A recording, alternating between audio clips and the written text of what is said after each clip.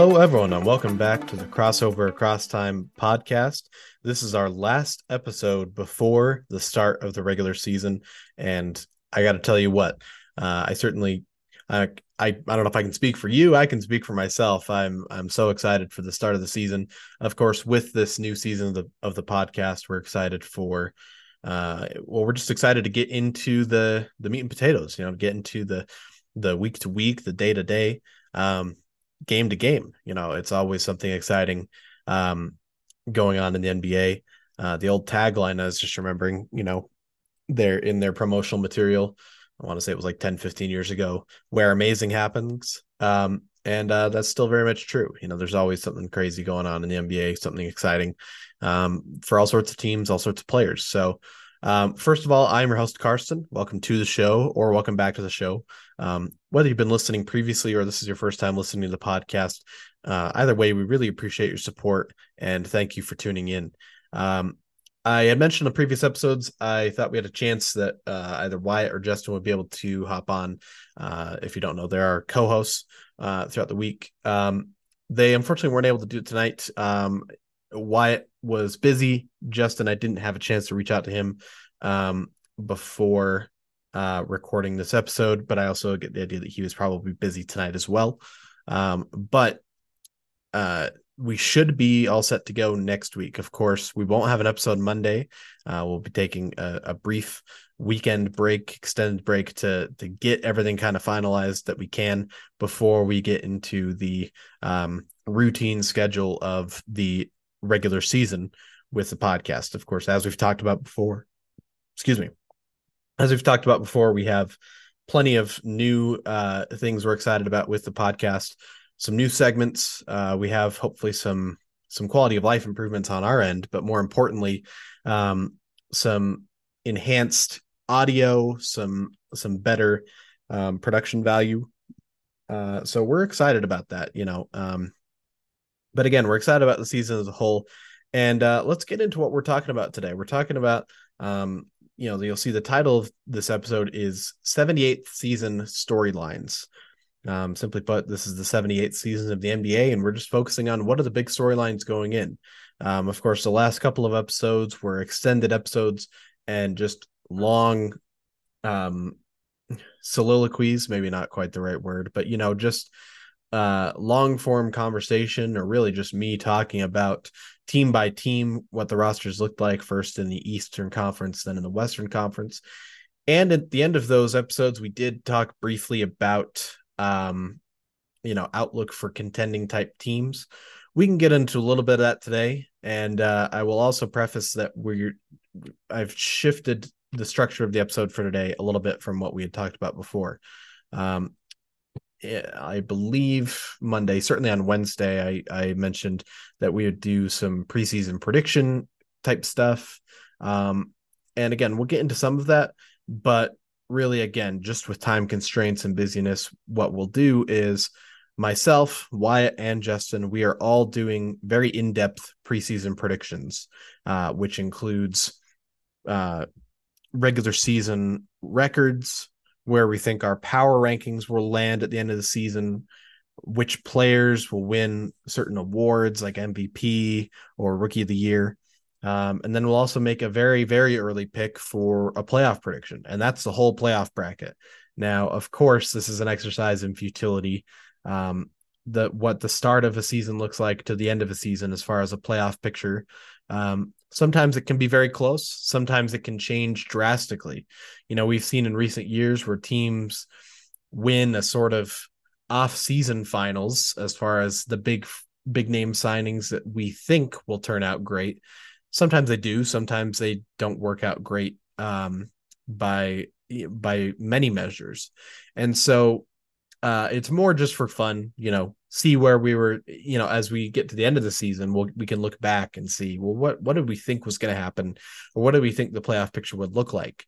And it can be fun to see where we were right, where we were wrong, probably more often where we were wrong. But regardless, we will factor that in to our host's bracket challenge that we did, if you remember that for those previous listeners from last season, where we made our picks right at the start of the playoffs before any games have been played, and you got points for correct picks in certain rounds, bonus for correct series record, so on and so forth.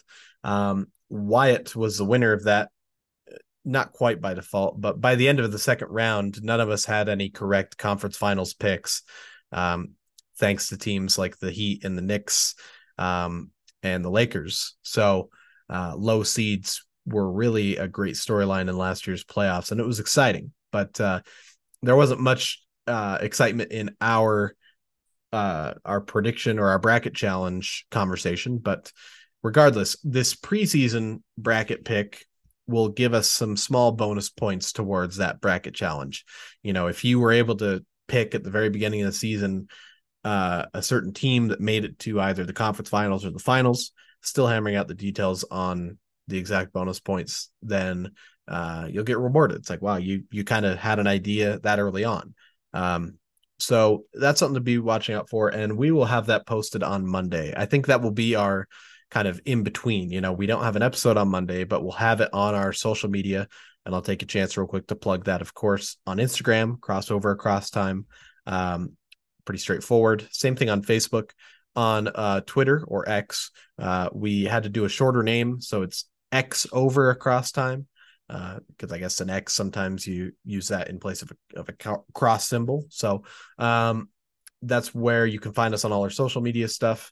And we will have our various hosts' predictions of all those different categories posted there.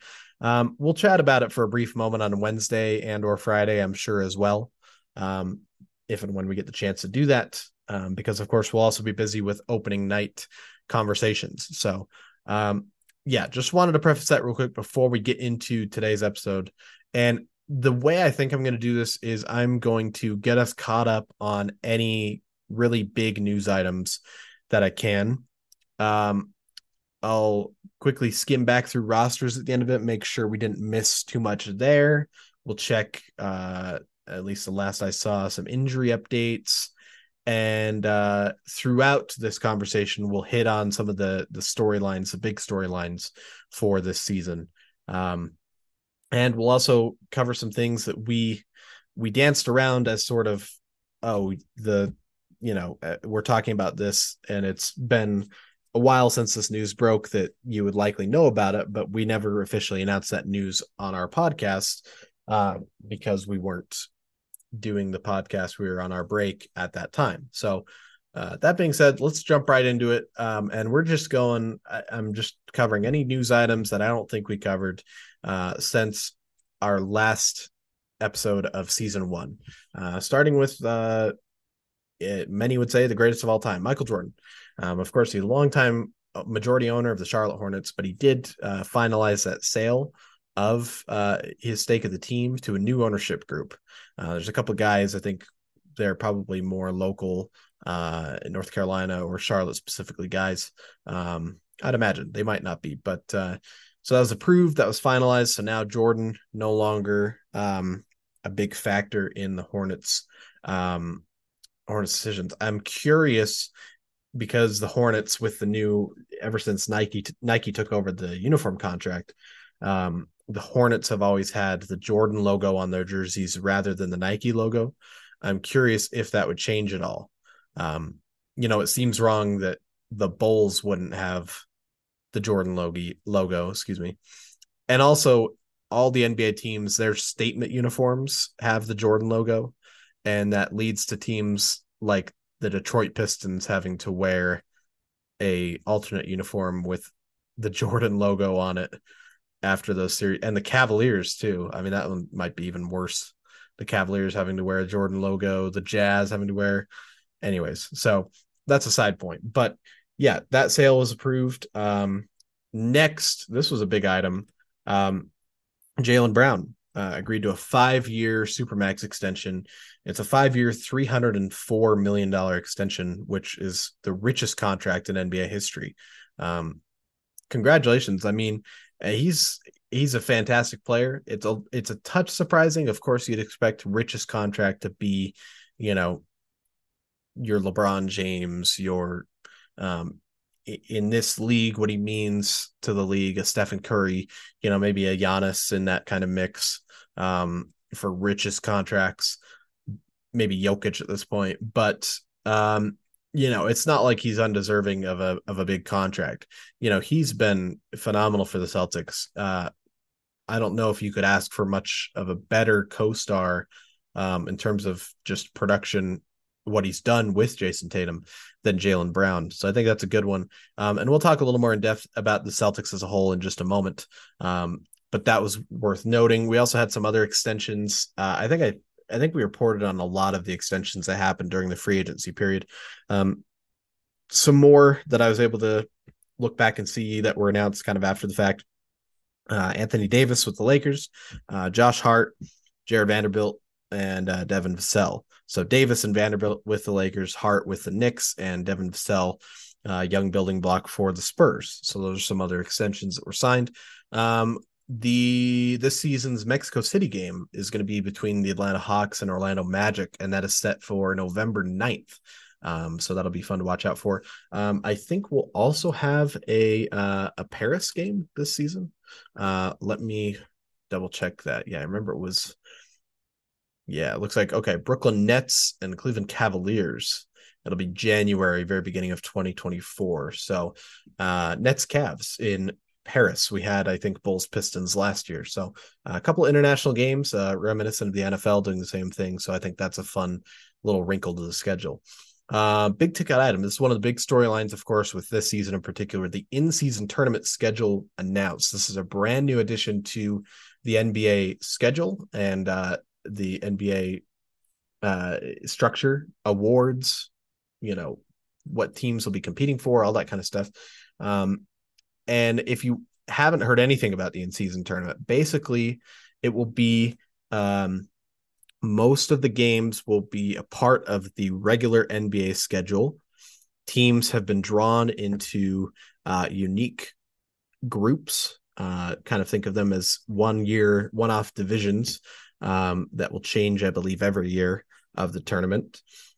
So with that schedule being announced, let's actually get into that to help explain it. So here's the key dates. November 3rd is when group play begins.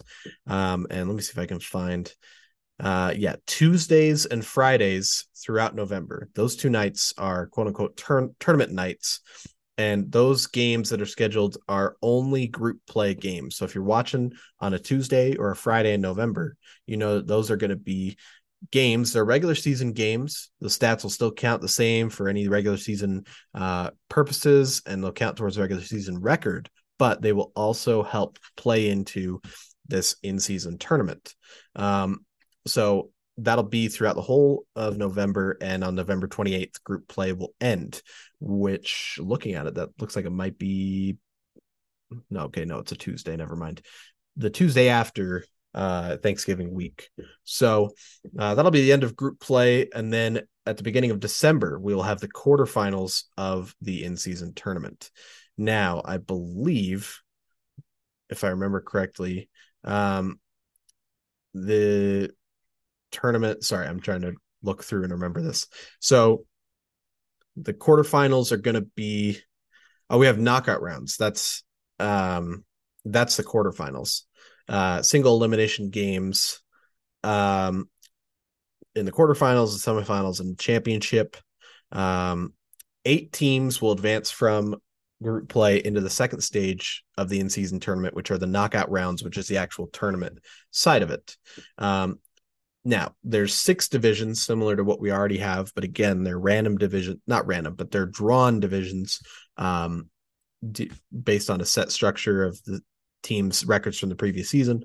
The advancing teams will be the winners of those divisions, because the group play will, I believe the group play will be within those divisions.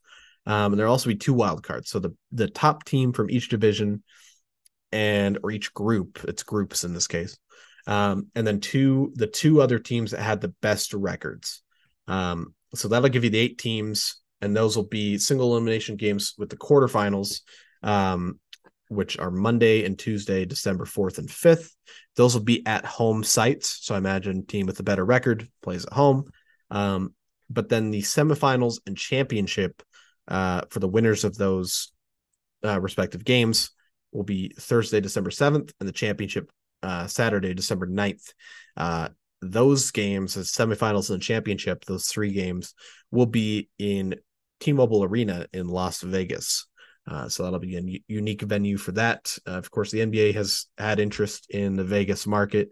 Summer League's been a big draw. Now they're adding some regular season NBA stuff. Of course, they had the All-Star game there actually about 15, 16 years ago at this point. But yeah, so all of the games except the championship will count towards regular season standings. I think that means there'll be some, tinkering of the schedule based on who makes the semifinals, just because you don't know exactly which teams those will be, but otherwise it won't impact the regular season too much. And then of course there will be a tournament, an all tournament team, a tournament MVP, and then the winner of the tournament wins the NBA Cup. So there's a lot of interesting things here. When it first was talked about, Commissioner Adam Silver is discussing adding an in-season tournament, I was skeptical. I think the fact that it emphasizes not impacting the regular season too much is positive. I think that really helps it out. And it's intriguing. I'm curious how, of course, NBA fans, sometimes more than other fans of other sports, are really hyper focused on legacy. What does this mean for this player's legacy? And it's always great to talk about great players, who's best at what positions, which eras, all that type of stuff. I'm curious how people will factor this new in-season tournament into that. Will it just be seen as, will it be comparable to like an all-star MVP where it's fun, it's merit based, but it's not as weighty as say an MVP. And this is also a team award compared to an individual award, but there's also tournament MVP, of course. So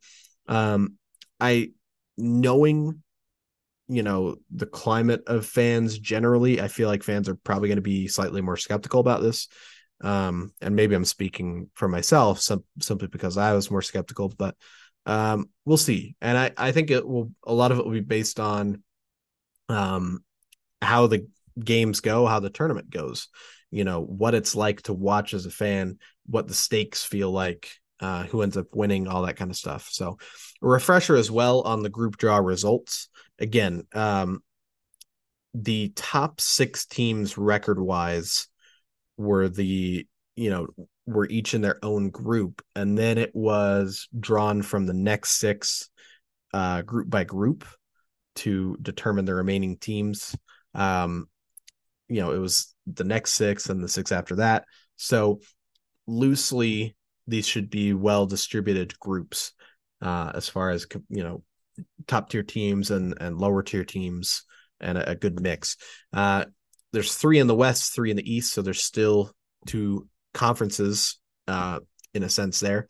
In the West A is the Grizzlies, the Suns, the Lakers, the Jazz, and the Trailblazers. A lot of rivalries there, especially Lakers, Jazz, Trailblazers, Suns, all in that mix. And the Grizzlies, a little more recent team. West B, Nuggets, Clippers, Pelicans, Mavericks, and Rockets. And then West C, Kings, Warriors, Timberwolves, Thunder, and Spurs. So those are your West groups. In East A is the 76ers, the Cavaliers, the Hawks, the Pacers, and the Pistons. East B is the Bucks, the Knicks, Heat, Wizards, and Hornets. And then East C is Celtics, Nets, Raptors, Bulls, and Magic. And those are your groups. So again, I'm interested to see what happens there. As part of our preseason predictions, we will actually make picks on the in-season tournament as well. And it's tough to gauge because we have no idea how players and teams will be viewing this, the competition level, all that kind of stuff. But we'll make picks. We'll see what happens. But there's a refresher and updates and rundown of the in-season tournament. I'm excited, and it comes up pretty soon. I mean, the season starts on the 24th of October and group play begins November 3rd. So right at the beginning of the season, you already have, um, heightened basketball. So I think that could be a positive change as well. So that's the in-season tournament. Let's go back to a little more kind of news, player news, team news, talking about players. I wanted to hit on the Zion Williamson saga because it's been interesting. Not as big as maybe some other players we'll talk about in a little bit later, but there's a news item about him and his family are sued by a technology, I think a California-based technology company, Anchor PBC, and I wanted to look that up to see if that was the company I was thinking. I have seen this company. It's not the like they there's an Anchor brand that makes like power banks and stuff that I've seen. Not that brand, but they're like an infrastructure. Okay. So anyways, Zion Williamson and his family are sued by that company for failing to repay a loan that was given to Zion Williamson, which I'm not sure when that loan would have been taken out. So that was interesting. Of course, there's always the question of him returning from injury. And then to top it all off, there was a whole social media thing. I'll, you know, I don't know a lot of the details. Simply put, something with a potential relationship and aftermath of a relationship with an adult film star. Um, couldn't tell you who, and it seemed interesting, and it wasn't just the one person, like there was someone else. And anyways, I'm being very vague, and a lot of that is because I really don't know the details, but it just seems like, you know, there's maybe this starting to be off the court distractions with Zion. um and I hate for that to be the case, because already again the injuries are the question with him. But I think more the storyline here is, um, can he return this season? We have the same storyline for a few players, but with Zion, of course, again, with some of these things in the offseason, it's a little heightened, but also, remember just 2 or 3 years ago, the hype with Zion Williamson. And he's honestly, when he's played, he's met a good amount of that hype. He's been named an all-star in the past. We've seen his unique style of play, even though it doesn't seem perfectly fit for the modern NBA game. He makes it work. And again, when he was playing great and he was healthy last year to start the season, the Pelicans were one of the top teams in the Western Conference, bar none. He's back. The team, for the most part, is healthy. There are some players injured, but can he sustain a season? Can he maintain his level of play? And are these couple of random news items that seem troubling, are these things that are going to be washed away? That'll be seen. That is to be seen. But I think that is a big storyline to watch out for as well. And let's real quick, while we're sort of on the subject, let's run through some other players or NBA personnel who had unfortunate news in the offseason, starting with Amir Coffey. He plays for the Los Angeles Clippers. He was arrested for a concealed firearm charge. Briefly looking into it, looked like he was passenger in a speeding vehicle that was pulled over late at night, and then had a concealed firearm, was charged with that.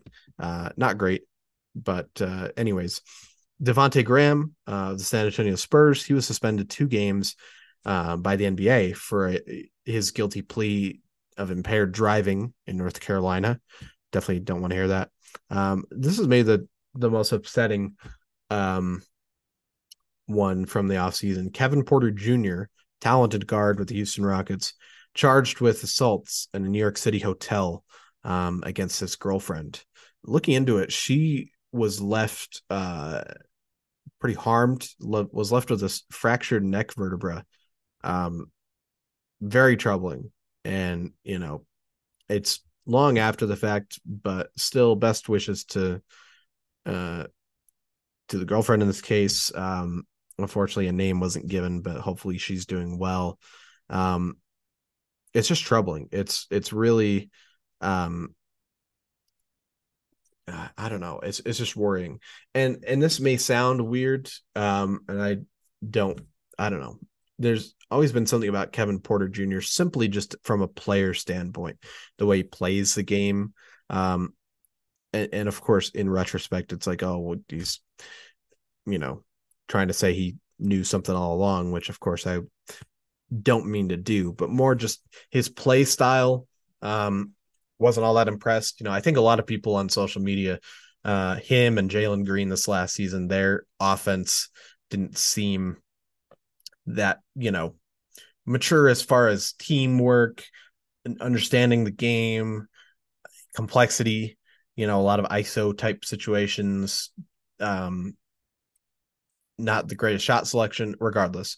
But I definitely didn't want to see this kind of news. In the aftermath of this, he recently, within the last few days, was traded to the Oklahoma City Thunder in a decent amount of. There's a few players and picks involved. The Thunder, as part of this trade, immediately waived him. So now he's a free agent, and he has this on his resume, in a sense. Definitely now suddenly a career in question, in a way. So, yeah, another one. Cavs GM Kobe Altman was charged for operating a vehicle while impaired. Not great. And then Joshua Primo, we already heard about the conduct. He had been released by the Spurs at the very beginning of last season. He recently signed a 2-way contract with the Clippers.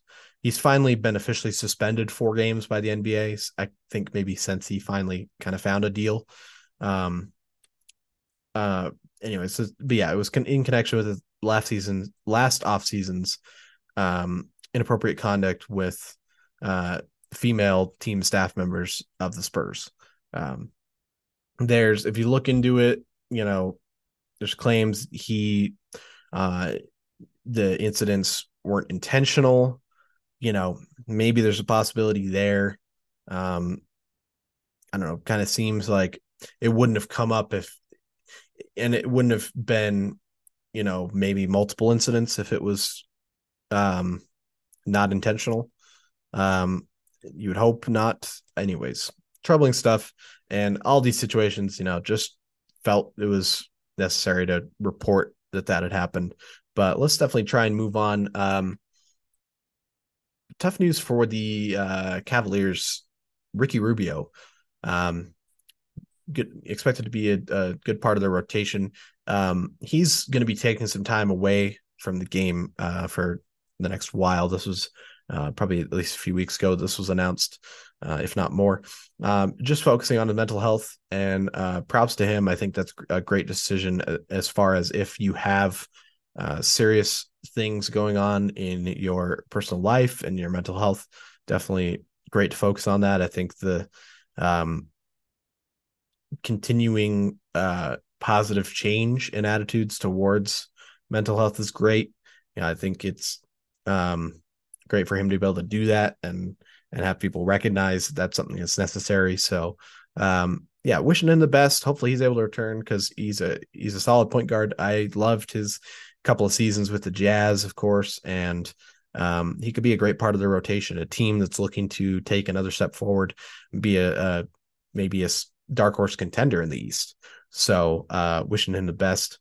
Anthony Edwards, we mentioned during the playoffs, there was a small incident at the end of the Game 5 loss, the elimination loss to the Denver Nuggets in the playoffs. I remember at first when I heard about it, I didn't know the full details, and I hadn't actually seen the incident, and I reported it as this tragedy. And it wasn't a great incident. It's not as severe as it could have been, I suppose. Simply put, as they're walking off the court, he's frustrated, and he, kind of not thinking, he shoves a chair or kind of flips a chair. And inadvertently, I think there was some Nugget staff standing who the chair kind of fell into. And so just not a positive incident. I mean, definitely could have been worse, but definitely not great for those employees to have to deal with suddenly a chair kind of barging into them. But just, he was fined $50,000 for that chair incident. So I guess a small update there. The Phoenix Suns, they're going to be retiring the jerseys of Sean Marion and Amari Stoudemire as they enter the Suns Ring of Honor.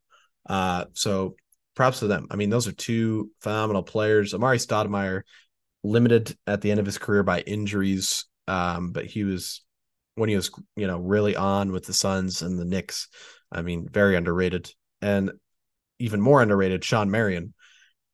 His combination of athleticism, of defense, and he had some clutch play, and he could score. I mean, he averaged a lot of points. Some will say it's that Sun system. I get the argument, but you also got to be able to put the ball in the basket, and he did it. And he could hit the open shot. Of course, the shooting form is much maligned, but the Matrix, gotta love him.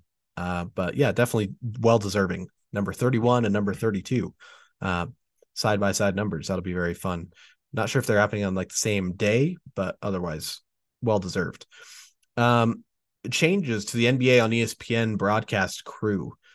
Jeff Van Gundy and Mark Jackson, longtime co-anchors for Mike Breen, who is a color commentator, or sorry, the play-by-play. Van Gundy and Mark Jackson were the color commentators. They were let go by ESPN. ESPN, of course, had a slew of cuts of let employees they let go, I guess, during this past summer. Replacing them, Doc Rivers and Doris Burke. Some people online weren't sure about the Doc Rivers choice. If you go back and watch some of the 03, I think 04 might have been the only year, 04 for sure, but the 2004 playoffs and finals, it was Doc Rivers along with Al Michaels. Those two were a great combination, and even if at the end of the game, Doc Rivers' voice is getting a little raspy, it's not as much as when he's a coach and people are thinking, oh, his voice when he's a coach and this raspy voice, I don't want to listen to that to the whole game. You're not going to, because he's not going to be yelling and he's not talking. Well, I guess he's talking a little bit more, but more the fact he's got a good voice and he knows the game. So I think that'll be that'll be much better than people want to give it credit for. Doris Burke does a good job. I've warmed up to her. I think that'll still be a good crew. And of course, important to note that rather, because the ESPN crew does plenty of playoff games and they also cover the finals. So, something to be watching out for. The Lakers are going to be revealing a new statue of Kobe Bryant outside Crypto.com Arena on February 8th, 2024. Of course, 2/8 of 24. I think that it's great that the date worked out that way. With it being the year 2024 coming up, that'll be a good tribute. I imagine there's going to be there'll still be some emotions there. I mean, it's been more than 3 years, and it's still kind of hard to process that he's passed away, and his daughter as well. I imagine there'll be touching tributes for both of them, and well deserved. When even someone of the caliber of Jerry West says that Kobe Bryant is the greatest Laker of all time, that means something. So definitely looking forward to that night.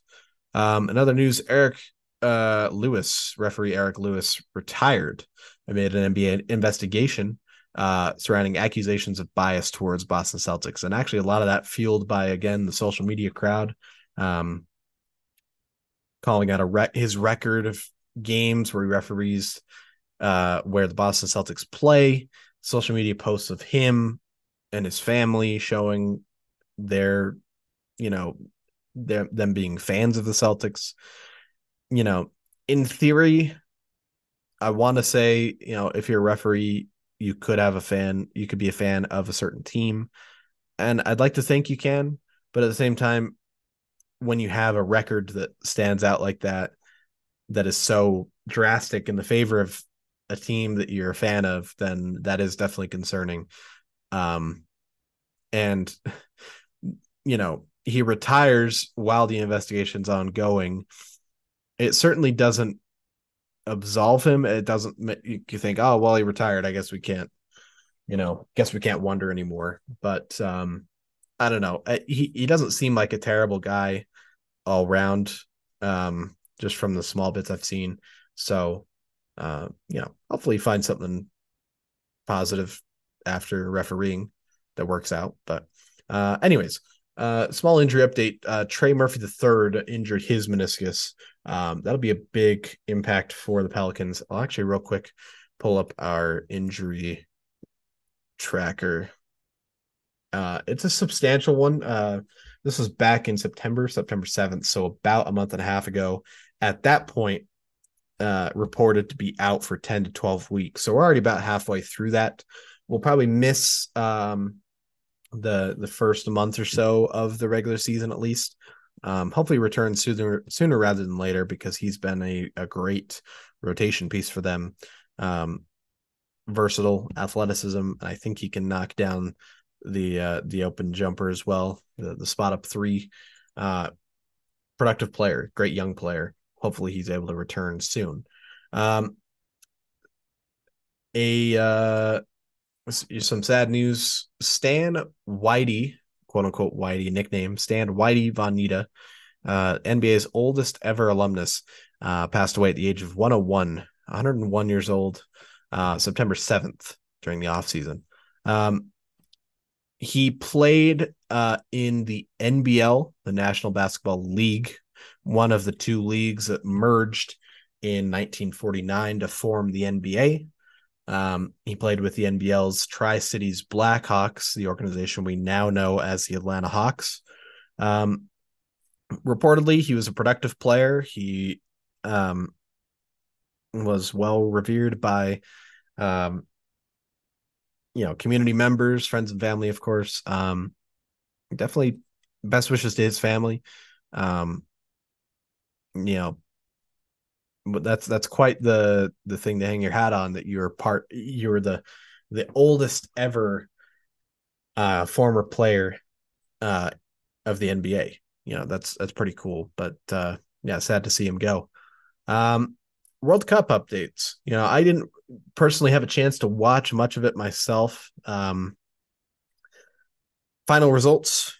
I'll give you the medals. Germany took gold. Kind of shocked people. From what I hear, Dennis Schroeder and the Wagner brothers had phenomenal runs, especially Schroeder. They beat Serbia in the championship game. Serbia, of course, taking silver. Canada took the bronze in the bronze game against USA, and so the United States failed to medal. Of course, there's any time there's a performance where the team doesn't quite meet the expectations, you'll have all the all-stars that didn't play in the World Cup coming forward and saying they want to play for the team this year. Some, just off the top of my head, Joel Embiid actually announced he's going to play for Team USA next year. Also, all three of the Suns' big three, another talking point in just a moment. But Devin Booker, Bradley Beal, and Kevin Durant.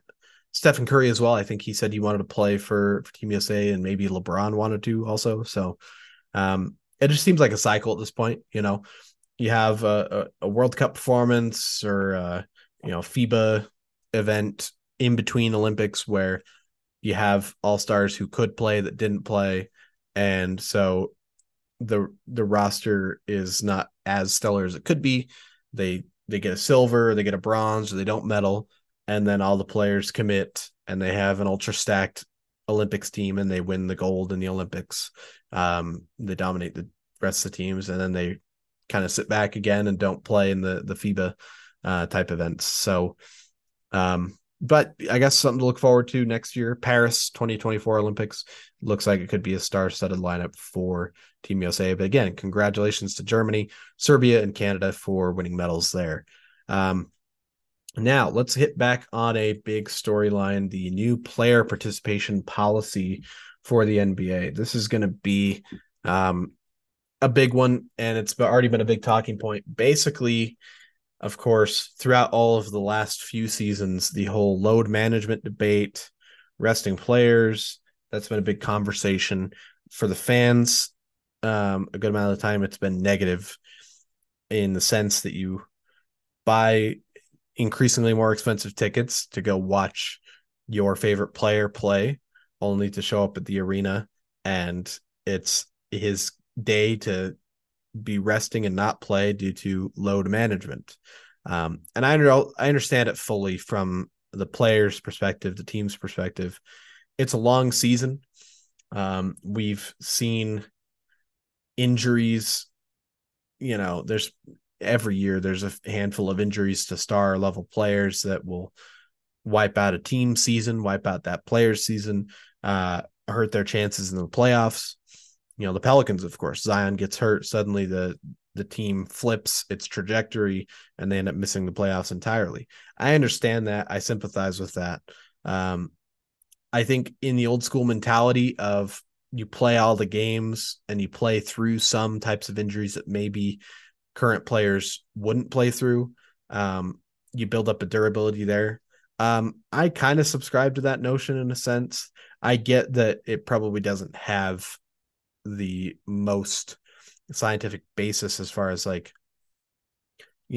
trying to be an Iron Man doesn't guarantee you more injury resistance than if you were to rest more games. I get that aspect, but it kind of feels that way sometimes. I mean, my argument is you look at, a player like Bill Russell or Wilt Chamberlain, and they're playing in the 60s wearing Converse sneakers, little to no support, playing full 82 game seasons, and they're averaging 46, 47 minutes a game, barely coming out of the game at all. And they never really miss time. But I'm sure you'd also argue that, some of those players, Bill Russell only played, I want to say 13 seasons. 13, because there was only 2 years he didn't win a championship. Wilt Chamberlain, kind of a similar, he played a little bit longer, maybe another season or so. So you can have longer careers. There's a lot of arguments on both sides, but essentially the NBA is kind of, going to move towards, they want players to play more. They understand there's been some negative fan impact, but of course they want star players to be available. They want people to be able to depend on, oh, I can tune in or I can go to the arena and I can watch a LeBron James, a Kevin Durant, a Steph Curry, whoever the star player is. So the policy is long. If you go to the NBA's communications site, you can find it there. The full release is 6 pages. It touches all sorts of things. There's policies about you can't rest multiple star players on the same day. Star players must be available for national TV games and in-season tournament games. Home road balance must be even as far as when you play your star players on the at home versus on the road, excuse me. Teams must refrain from a long-term shutdown for a star player, which would affect the integrity of the game, quote unquote. Player resting. Teams must, if resting a healthy player, ensure the player is present at the game and visible to fans. Star player non-participation, league office investigation, discipline. It goes into all the details of, what it means for players, what it means for teams. One of the big impacts is that there is a number of games requirement for most of the awards at the end of the season, such as All NBA, MVP, all those type of awards.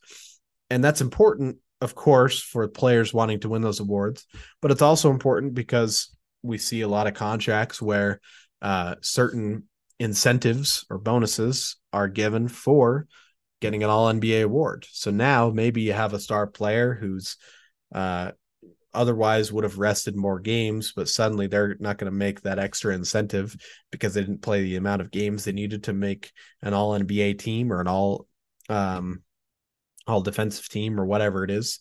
Then maybe they play those games. So I think for me, I lean towards being in favor of this. I know that players probably aren't going to be, but and there's some steep penalties in this too.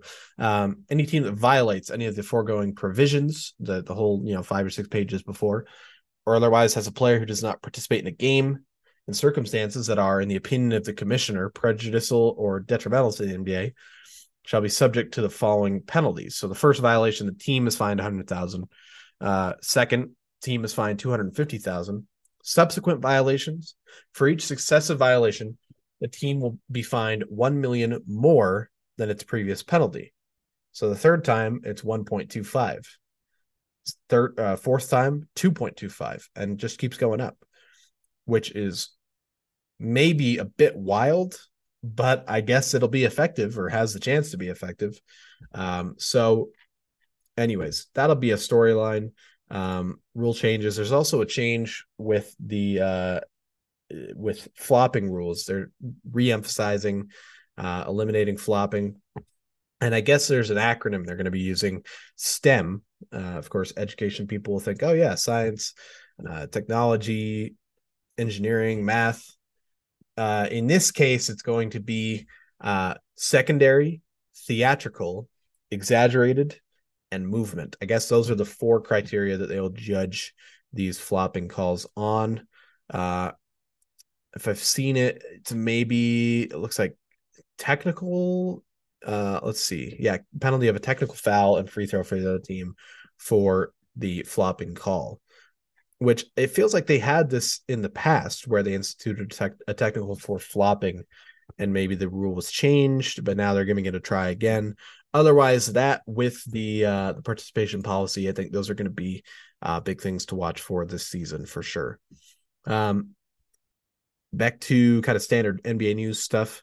Former NBA player Brandon Hunter passed away at the age of 42, September 12th. Definitely sad to see that. Unfortunately, I'm not ultra familiar with his name. Looked like he was a little more of a journeyman type player. The Celtics, maybe the Magic as well, and also had an extensive career in Europe, but definitely wishing his family the best, even though it's a little bit after the fact for that. Let's hit on now the two big trade items that we mentioned, the finalized rosters related to them, but the two big trades that happened in recent weeks in the Eastern Conference, specifically involving some West teams as well. The Damian Lillard blockbuster is the big one. The Bucks received Damian Lillard. Of course, it was a long saga of him kind of, he had ridden it out with Portland for a long time, decided now was the right time to try and find a situation where he'd be a little more competitive at the moment, try and win a championship. It looked like Miami was the preferred destination. A lot of talks about trying to go there. There's other teams mentioned, maybe I think Sixers would have been a long shot. But suddenly he's going to Milwaukee and the Bucks. So they get Damian Lillard. And it's a 3-team deal. So the Trailblazers received DeAndre Ayton from the Suns, Drew Holiday from the Bucks, Toumani Camara, the rookie from the Suns, a 2029 first-round pick from the Bucks, and 2 first-round pick swaps in 2028 and 2030, also from the Bucks. As part of their part of the deal, the Suns receive Yusuf Nurkic from the Blazers, Grayson Allen from the Bucks, Nasir Little and Keon Johnson, both of them from the Trailblazers as well. All round the trade, of course, for the Bucks, I think they did well. You're swapping Lillard for Holiday. That makes sense. And you give up some picks and Grayson Allen overall. Not terrible. Of course, Grayson Allen's a solid role player and a starter for the Bucks the last year or two. Victimized maybe a little bit by that infamous play at the end of their elimination game this last playoffs. But regardless, overall, I think the Bucks did well to get a star, and especially a star that Giannis wanted to play with and that also wanted to play with Giannis. So I think that was a great move. For the Trailblazers, pretty good return. I mean, DeAndre Ayton especially, I feel like that could be underrated. They get a rookie, a rookie big. They get some picks, and they're all first-round type picks. Excuse me. So that'll help their long-term building efforts now that they're definitely in a build mode. And then Drew Holiday as well, a trade asset that we'll talk about in just a moment as well. And then for the Suns, I'm lukewarm on it. I think DeAndre Ayton, as he was very, he was not a bust at all by any means as a first round or first overall pick, but he also wasn't necessarily a star. He was just very solid and productive in his role as a starting center, which I don't think you can really fault him for. And now they move him for an older player with more injury concerns than Yusuf Nurkic, who I like. I like Nurkic, and especially when he first got to the Trailblazers, his first year or two when he was playing and healthy, he had some phenomenal stat lines and some great play. Uh, but you know, and especially as far as their fit, he's a little more offensive center compared to Ayton, who was a touch more defensive leaning. And it wasn't like the Suns necessarily needed more offense. For their depth, I think it helps to add players. They get Grayson Allen, Little, Keon Johnson a bit too. So I think that side helps, but I'm kind of lukewarm on it for the Suns. But back to Drew Holiday, he was then traded just a week or so later to the Celtics. So here's that trade. The Celtics receive Drew Holiday, and the Trailblazers then get more on top of what they got before. Malcolm Brogdon, last year's sixth man of the year. Robert Williams III, a 2024 first-round pick via the Warriors, and a 2029 unprotected first-round pick via that was the Celtics. So as far as this trade for the Celtics, I think it's fantastic. It's odd to move on from Brogdon after just 1 year, but it makes sense. I wish they didn't have to give up, for their sake, I wish they didn't have to give up Robert Williams because he definitely helps them out defensively in the middle. But Drew Holiday can bring that veteran presence and that championship experience along with he's just a consummate professional, consummate teammate, and his two-way play. I mean, he'll be phenomenal for the Celtics. And then the Blazers add more picks. They add Brogdon, who still is not that old, and same with Robert Williams. They've got plenty to work with now. A good start, I'd say, for their true building mode. So those are the big trades. And again, Lillard on the Bucks, Holiday on the Celtics, and now those are the two top teams in the East. We talked about it for the most part on that Eastern Conference preview. Definitely check that out. That was Monday's episode. But it's their conference kind of to lose, those two teams. Cleveland will be competitive. Philadelphia, depending on the Harden situation, which we'll talk about in just a second as well, will be good. Miami, of course, an underrated team. We're going to underrate them again, and they're going to come up and surprise us, and they're going to make probably the conference finals. Who knows, at the very least. But right now, the outlook is probably a Bucks Celtics conference finals. That would be your odds-on favorite, I would say. So those are going to be the two teams to watch for in the East as far as your top contenders, I would say. Interesting saga with the Charlotte Hornets and Kai Jones. A role player, kind of power forward center type. Not a bad player. Didn't play very much. Suddenly was away from the team during training camp. Looked like more kind of personal issues, and then suddenly announced that he wanted to be traded. Days later, he was waived. So, just like that, out of nowhere, became kind of a focal point and then was waived. So that was interesting. With the Hornets having signed, they just signed PJ Washington to an extension, re-signing Miles Bridges, who of course will miss time with the suspension. They have Hayward. They have Mark Williams, their sophomore center, who's going to be starting. They had JT Thor. They have Nick Richards. Seemed like he was maybe going to get lost to the shuffle anyways. Hopefully for his sake, it was. I want to lean towards the fact it was maybe miscommunication with the team, wanting to get an opportunity, and the trade was, hey, just give me a chance to play somewhere where I might have opportunity to continue to develop, get a bigger role. To be waived, that's like, well, was there something else going on behind the scenes? We don't know for sure by any stretch of the imagination, but we'll see if he's picked up. That could be a worthwhile signing depending on the free agent market. But interesting saga there for Charlotte. A couple more NBA figures who've passed away in recent weeks. Former NBA head coach Brendan Malone passed away at the age of 88. That was October 10th. He was a longtime assistant. He was actually an assistant on the Pistons staff that won back-to-back championships in the late 80s, early 90s.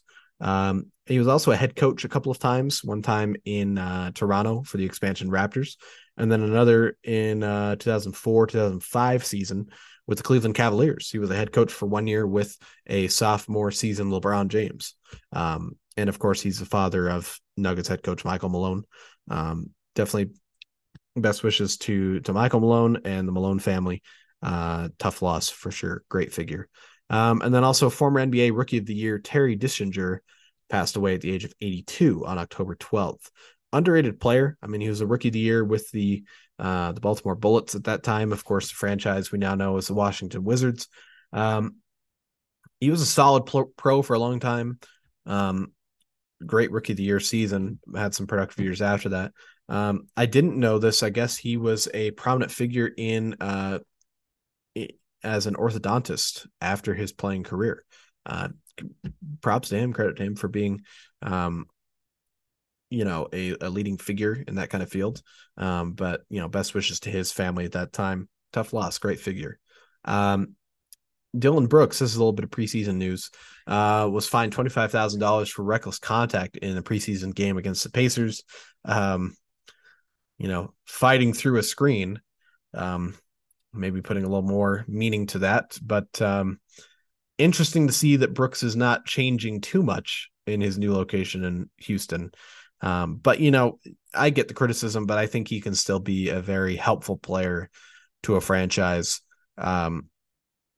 We'll have to see on the season how he's able to help, hopefully, the Houston Rockets, a team looking to take a step forward. Recently, Adam Silver was talking about the NBA potentially considering a change to the All-Star Game format, or rather reverting it to the traditional format of the East versus the West. Of course, ever since 2017, we've been doing the leading vote getters in each conference become the captains of the two All-Star teams, and they draft from the pool of other All-Stars voted in. The format's grown on me a little bit. I don't necessarily hate it, but of course, as someone who enjoys tradition, I think going back to the East versus the West would be fun. And I think there's been ideas thrown around on social media. You add some incentive that really means something to the players or the teams to the outcome of the All-Star game. That could definitely improve watchability, but we'll have to see if there's any changes on top of just going back to the traditional format. But that was something discussed. Terry Stotts, longtime head coach, of course, was recently hired on for the Bucks assistant staff, one of the lead assistant coaches for Adrian Griffin's coaching staff. He recently stepped down from that position after just a few months. There's reports of a dispute at practice that was a little more vocal, kind of Griffin talking down to Stotts potentially. It certainly was at least somewhat of a factor. But otherwise, I guess respect to Stotts if he just figured out it wasn't going to be the right situation for him. He was an underrated coach. He did a good job, especially in Portland.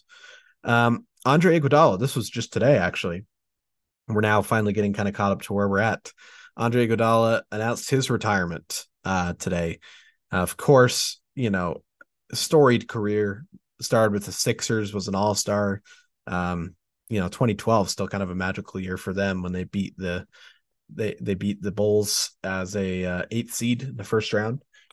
Some of that aided, of course, by the Bulls losing Derrick Rose to injury in that series. But regardless, played with the Nuggets for just 1 year, led them on a nice little playoff run against the Warriors. Then the next year went to the Warriors, and of course became a key part of the dynasty there. I believe he was on the team for all 4 of the championships. Even if, he was the finals MVP in 2015 for that first one. Because he slowed down LeBron. I know there's people who detract that, LeBron only averaged 30 plus points in that game, but It was a little more of the eye test, maybe not slowing down LeBron, but making sure that LeBron wasn't able to impact the team around him and impact the game enough to sway the series to an extent. But yeah, by the time he was with that fourth championship team against the Celtics just a couple years ago, a little bit, or just last year actually, it was pretty clear he didn't have too much left. Just getting older. So a great career, great player. Shout out to him. Excited to see what he does in his retirement. So let's finally hit on the James Harden saga a little bit because that's one big offseason item that we've been neglecting. Of course, he picked up the player option at the beginning of the free agency period with the idea that he was talking with the Sixers front office to work out a trade. Okay, I get it in the sense that maybe he felt he wouldn't get as much as a free agent on the market than he would with the player option and then a trade. So sure. A trade didn't happen. They didn't find a package they liked. Of course, it's reported that Harden preferred to go to the Clippers or the Knicks. Since then, it's just been a big falling out. Publicly criticized Daryl Morey. I believe he was in China doing something with Adidas or with his brand. What was the quote? I will not play for a team with Daryl Morey as a GM. Like very adamant. He's been adamant about a trade. He's been away from the team during media day, during the preseason games. He was there at the beginning of training camp, but no longer. He's been fined $100,000 by the NBA for the trade demands. It hasn't seemed to change much. It's just confusing, especially where he had a good year last year. And I think I said this before on the Eastern Conference preview. He had a good year in Philadelphia, even if there was some off nights, if there was some questions. He was one of the league leaders in assists. He didn't seem to slow down Embiid enough to prevent him from winning an MVP. I mean, if Harden was content and coming back with the Sixers, and they have a new head coach in Nick Nurse that people think could be a better fit for what they want to do, they would be right up there with the Bucks and the Celtics. They would be probably that third team in contention. Now it's this cloud of who knows what's going to happen. And I don't know what James Harden wants. I guess he wants maybe the money. I don't blame him for that. But then he wants to win, but he doesn't want to be in Philadelphia. He didn't want to be in Brooklyn. I don't get it. And I don't know him. So I wouldn't get it. So that's all I'll say on that. I've defended Harden a lot as far as his quote unquote legacy we like to talk about as NBA fans. He's undoubtedly one of the top 10 shooting guards of all time. I don't think that's crazy to say at all. But these recent years, I just don't get it. I don't get it. That's all I'll say. But that is that storyline. And finally, I wanted to update everyone. I know some people don't care that much at all, but I care. All the new uniforms we've got this year. Here we go. Let's start with all the news that I could find. This is both official and leaks. Small update with the Sixers. They're tweaking the athletic shadow, the highlight color of the text on their jerseys, making it more pronounced. I think it's a welcome change. So basically on the road uniform, for example, the blue, there's the white text and then the red shadow outline. That's much more pronounced. Again, I like it. I think that's a good change. They've also announced their city uniform, and just a preface for the city uniforms this year, from what a lot of them have come out as, a lot of darker colors. black, navy, darker blues.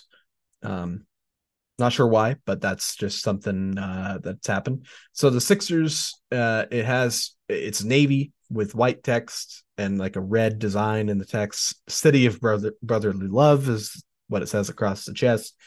Offset 21 or offset number to the right side.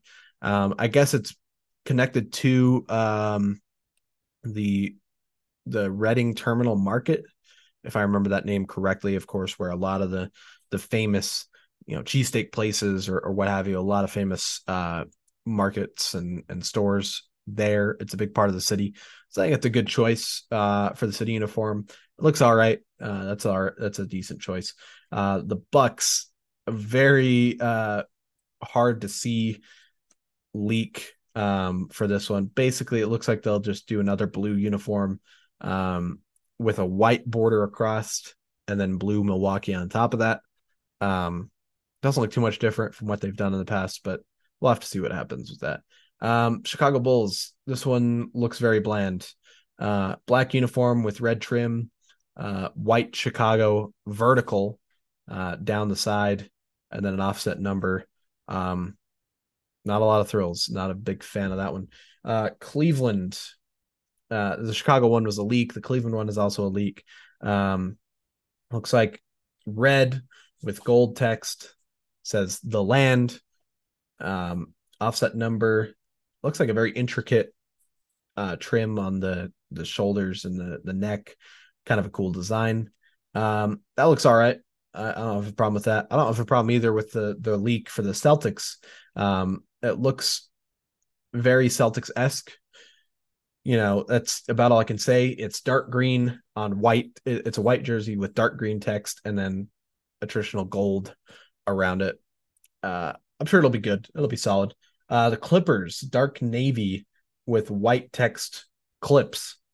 And then the dot for the eye is a basketball. There's like a light blue trim. It looks kind of neat. I'm not sure the significance because, of course, it hasn't been announced, but I guess we'll see. The Grizzlies looks like they're doing the MEM word mark where it's just the three lines and then you twist the three lines, then you twist them back. It's on a black jersey, white text, kind of a gold number. It's fine. Not much to say there. The Heat. The Memphis one is a leak, of course. The Heat one is also a leak. Black jersey with red text, Heat culture on it.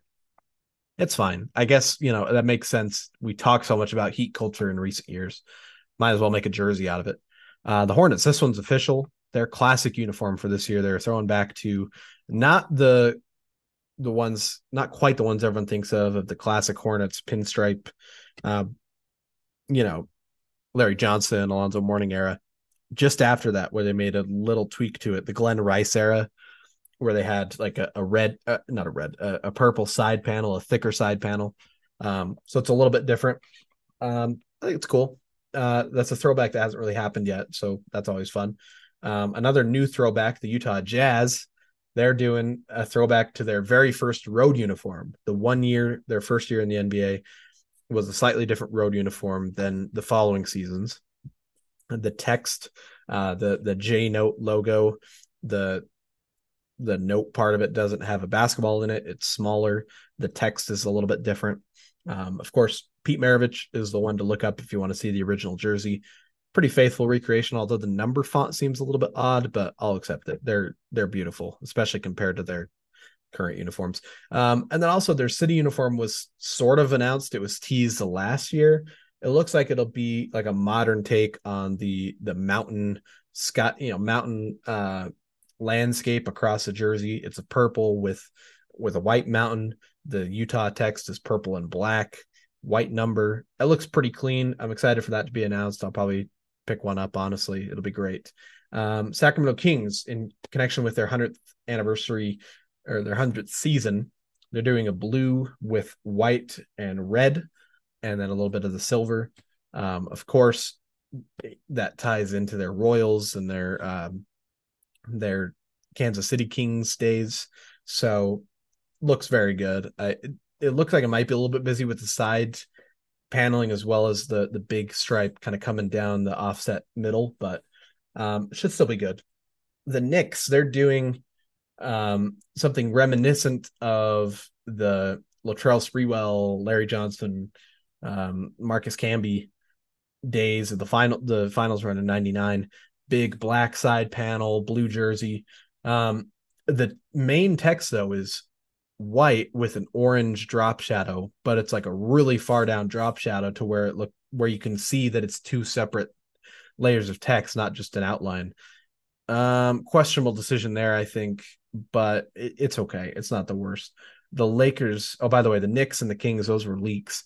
The Lakers is a leak as well. It's a black jersey with purple trim, purple numbers, but then gold text in that triangle formation.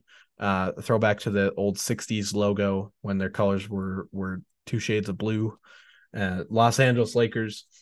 I like it for the history side of it. Of course, people were trashing it that didn't really know the history of it. And it doesn't look that exciting, but I'm hoping this is a return to the honoring a player uniforms that they had done for a few years. I liked that idea with the Lakers because they have so many legendary players.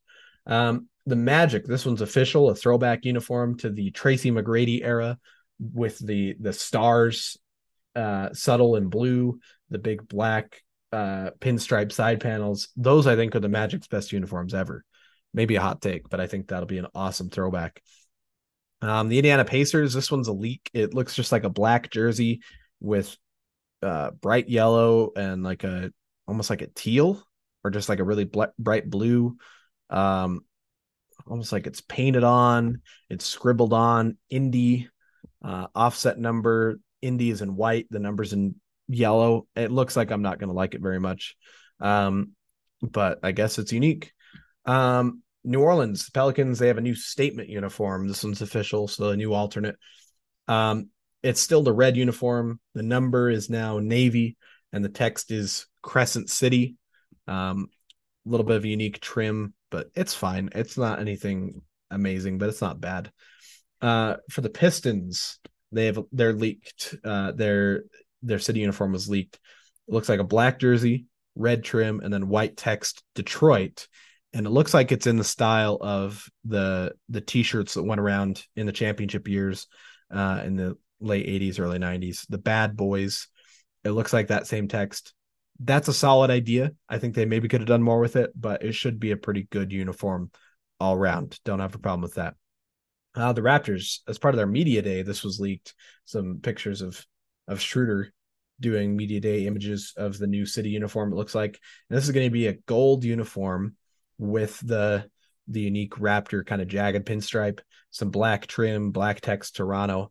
I think that'll be sharp. I don't think because of course they've loved this black and gold theme, but they've done every iteration of black as the base as they can. It got a little bit old. So to do gold as the base, I think is going to be a lot better. I'm excited for that one. The Rockets, small change to the statement uniform. The shoulder striping is not gray anymore. It's red. But then also their city uniform leaked. It's white with red and blue text, and it says H-Town. Maybe it has a good story. I don't know. It's fine. It's just not that exciting.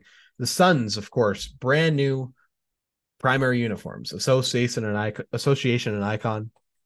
There had been leaks about early designs. This is a revised version. Overall, I think it's very good. It brings back the streaking sun. It's it's their second modern take on the classics from the Charles Barkley years. And I think this is the better of the two modern takes, and it's a very good uniform. I like the white basketball on it. The only gripe I have is the fact that on the white uniform, the streaking sun is purple, and on the purple uniform, the streaking sun is purple. It just feels like maybe there could have been a difference there. But, I think if the white uniform, the streaking sun was white, and then the sun's text was purple, as some of the leaks looked like they could have been, that would have been stellar. But still a good set. I think they'll look much sharper. And then the city uniform leaked. El Valle, I think if it's Spanish, then the two L's, that'd be Valle instead of Valet. Hopefully I'm saying that right. I mean, it's purple with orange, but then it's got this like blue or rather teal. It looks kind of interesting. I, I'm sure it'll look better once it's actually unveiled. That was a leak. The Timberwolves official, their city uniforms are um, a white that turns into a blue gradient. Excuse me. Most of the uniform is blue, but right at the top there's a little bit of white, and it has some water effect. Minnesota text in white on top of the blue water. It's in reference to, of course, Land of a Thousand Lakes, but more specifically the recreation in Minnesota with the lakes. So that's a cool one. I like that.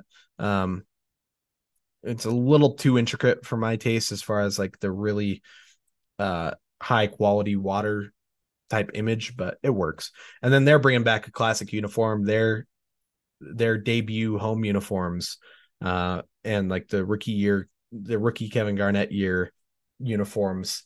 I like those a lot. I think that's fun to see those back. And then finally, a leak for the Warriors, their city uniform. Not a fan. It's a black uniform with gold/yellow trim and text, and it's San Francisco. On the left side, it looks like it's just going to be a standard arc, going up and then back down as it goes left to right. But it goes up as it goes to the right. It stays straight, and then it curves sharp upright again as it gets to the end. Um, I'm sure there's a great story behind it. As far as the uniform goes, it looks awful, I would say. But there's the update on uniforms at this point. And again, I know a lot of people don't care that much, but I think it's interesting to see. And that's one of the things I look forward to with the season. That gets us caught up, and that's more than an hour that it took us to do that. Let's real quick just bounce through some of the things that I didn't get a chance to talk about. We talked Bucks and Celtics. We talked Zion and Harden. We talked about the season changes. The other three storylines to watch for as we get ready to wrap this up and send you into the weekend and into the regular season.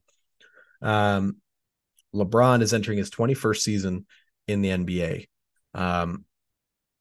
He has showed no signs of slowing down. People might expect him to do that this year, but I won't be surprised if he shuns those expectations, as the Lakers now have maybe their strongest team and their most well-balanced team since after they won the championship in 2020. In 2020. So, Lakers will be must-watch TV for sure. And LeBron in his 21st season, he's nearing 40,000 career points, which he'd be the first player to ever do that. Of course, he took the league lead all-time in career points last season. It's unprecedented, and it's exciting to watch. The Phoenix Suns, they're big three. We touched on it with the Western Conference, but Booker and Durant, along with Bradley Beal, they've looked great in the preseason. And if you remember in the regular season at the end of the year last year, after Durant was acquired, the Suns had a stretch of games where they were just absolutely slicing through teams. I mean, their offense was just unbeatable, and they were undefeated for a while. So to pair Beal with that, it could be even more dynamic. Other teams could be catching up to what they're doing. We'll have to see how the Suns look coming out the gate. That's going to be a big storyline as well. And finally, Victor Wembanyama. I know many people might be tired of hearing his name, but you better get used to it, because you're going to be hearing that constantly throughout the regular season. It does not matter if the Spurs are even that competitive this year, because Wembanyama in the preseason has already shown why he was hyped as the number one pick for more than a year. I mean, just 7'3", 7'4", with a ginormous wingspan, with shooting ability, defense, decent athleticism. I mean, there's prospects we've seen with all this size and they don't quite pan out. We've seen, of course, guys like Durant and Giannis and Porzingis, who are quote unquote unicorns. And Wembanyama could be poised to be one of those guys as well. Regardless, He's going to be a huge storyline to watch this year. And with that, I think that's a great place for us to end off more than an hour into this. And my voice is tired. Again, on Monday on our social media, definitely be on the lookout for our all three hosts predictions for the season in all the different categories. Thank you again for listening. We really appreciate your support on the socials, as well as either Apple Podcasts, Google Podcasts, Spotify, wherever you're listening to this. You should be able to find a link tree that links to all of our other pages, so you can definitely stay updated wherever you need to. Thanks again. We will sign off there, and we'll be back on Wednesday as we get to the start of the regular season. We'll see you then.